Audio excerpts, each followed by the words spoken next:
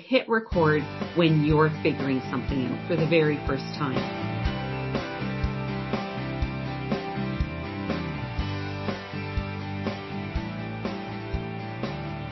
Tutorials.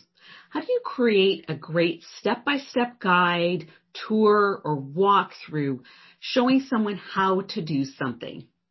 Hi, my name is Patricia Regier with Regier Educational Services. So I'm going to talk about how to create a tutorial. There's a lot of different videos on YouTube or in courses. What makes one video stand apart from another for being really helpful? There's a couple things to start with. Really great communication. Clear, precise, describing, being descriptive, and explaining every single step of the way. And also not making any assumptions. Sometimes I'll click record when I'm doing something for the very first time. So I don't even know what to expect. I'm figuring it out. I'm learning, and I have many aha moments, maybe missteps. And so when I create tutorials, I'm helping you save you time and frustration so that you're not having to make all of those detours. But when I'm creating a tutorial, I also need to not skip over some steps because I already know where I'm going. And it's very easy for us to make assumptions and forget a little detail. So to start with, pretend that someone can't see what you're seeing.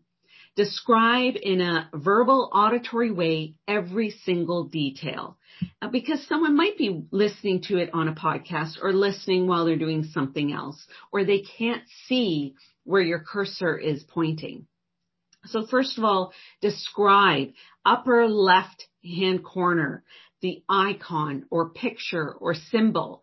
So for example, in Adobe Connect, I will often mention in the upper top navigation bar, there's a little icon symbol picture that is the mic, and with a little drop down arrow beside it. And when it turns green, you can click it again to mute, and be very precise in what I'm describing. But I need to often over explain, use different words. When people are on different devices, it might be a different word on a Mac as opposed to a PC. Print screen is a different word on a Mac for taking the screenshot. So understanding some of those nuances and differences, trying to explain as much as possible is one great way to make a tutorial or an instructional guide really helpful. So also, you can be using the cursor as well, and you could be moving here up on the top, upper right. When I'm talking about the upper right, I'm looking at what I'm seeing and what you're seeing. So I'll say in the upper right-hand side where I have the cursor and I move it around, I click something might light up. Describing it precisely and describing the navigation placement on the screen as well. But in the editing process, I will also circle it or put an arrow to it to emphasize it as people are watching after the fact in a recording.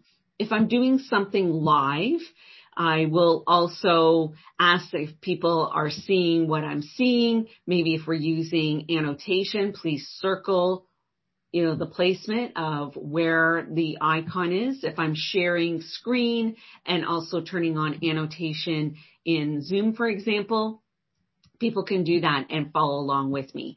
So there's different techniques and ways that you can approach this either live or in a recording so that you're being very clear. People also learn in different ways. There's the auditory, the visual, and it's also can be very helpful to have the step-by-step written out in words what people need to do to emphasize what they have seen, what they have heard, what you have shown them. You might have screenshots step by step as helpful reminders to someone. Over explain, don't make any assumptions, and be very clear in your communication. And I've mentioned auditory, visual. The thinker really needs that takeaway download, and have a call to action. It's important for everyone, once they've learned something, to practice it and apply what they have learned. So include that in a tutorial too, some challenges that people can do as well. And a tip when I'm describing things, especially when I'm trying to figure them out on camera, and it's before I put over any overlays, sometimes my resting, figuring it out face is not the same as the one that is looking into the camera, engaged, and speaking directly to you. It is in this headspace of figuring it out.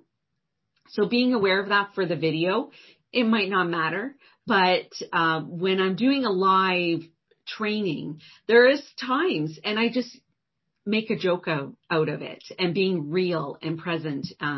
So that's just an added tip. So as I mentioned, layers is a great way in a tutorial. Right now, I'm a talking head. I'm talking to the computer, but through the editing process, I'm going to be adding words. I'm going to be adding pictures and animations, and I might also do an overlay as well, whether it's a slide, an example of what I've just described in a picture format. So I've had some script notes and ideas of what points I don't want to forget, formulated my thoughts, and then I'm also thinking of the editing process of what I'm going to do next to enhance what I have said. So right now I'm looking down at my notes.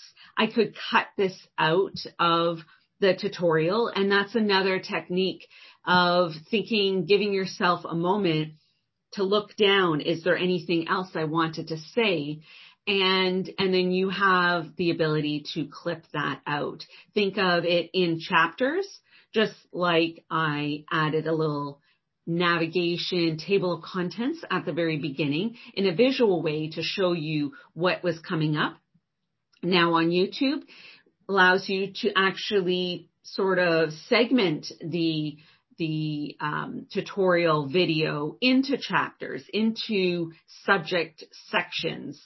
And that's very helpful too. We used to be able to do that, and you can still do that in the comments, have the timestamps, but now you can do it within the description, and YouTube takes that and puts that into segments. So you can fast forward by just clicking the timestamp or the topic when you look around, across. And that's very helpful in tutorials too, because you might be explaining everything from start to finish, but people just want to maybe go back and rewatch one section that they want to remind themselves of again. So being super helpful of thinking about that learning experience journey of how people are processing information, how they will use it, and how they will apply it is really helpful as well.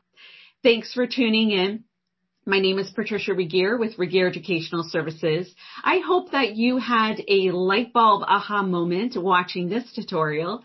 And if you liked the video, giving it a thumbs up really means a lot to me. Sharing it with other people, commenting, and of course, I welcome you to subscribe so that you can find out when different videos are available. We have some different opportunities right now that you can take advantage of, so you can take a look in the description. And I hope you have a light bulb learning moment and that you're able to facilitate those for your participants. Thanks again. And until next time, stay safe and well.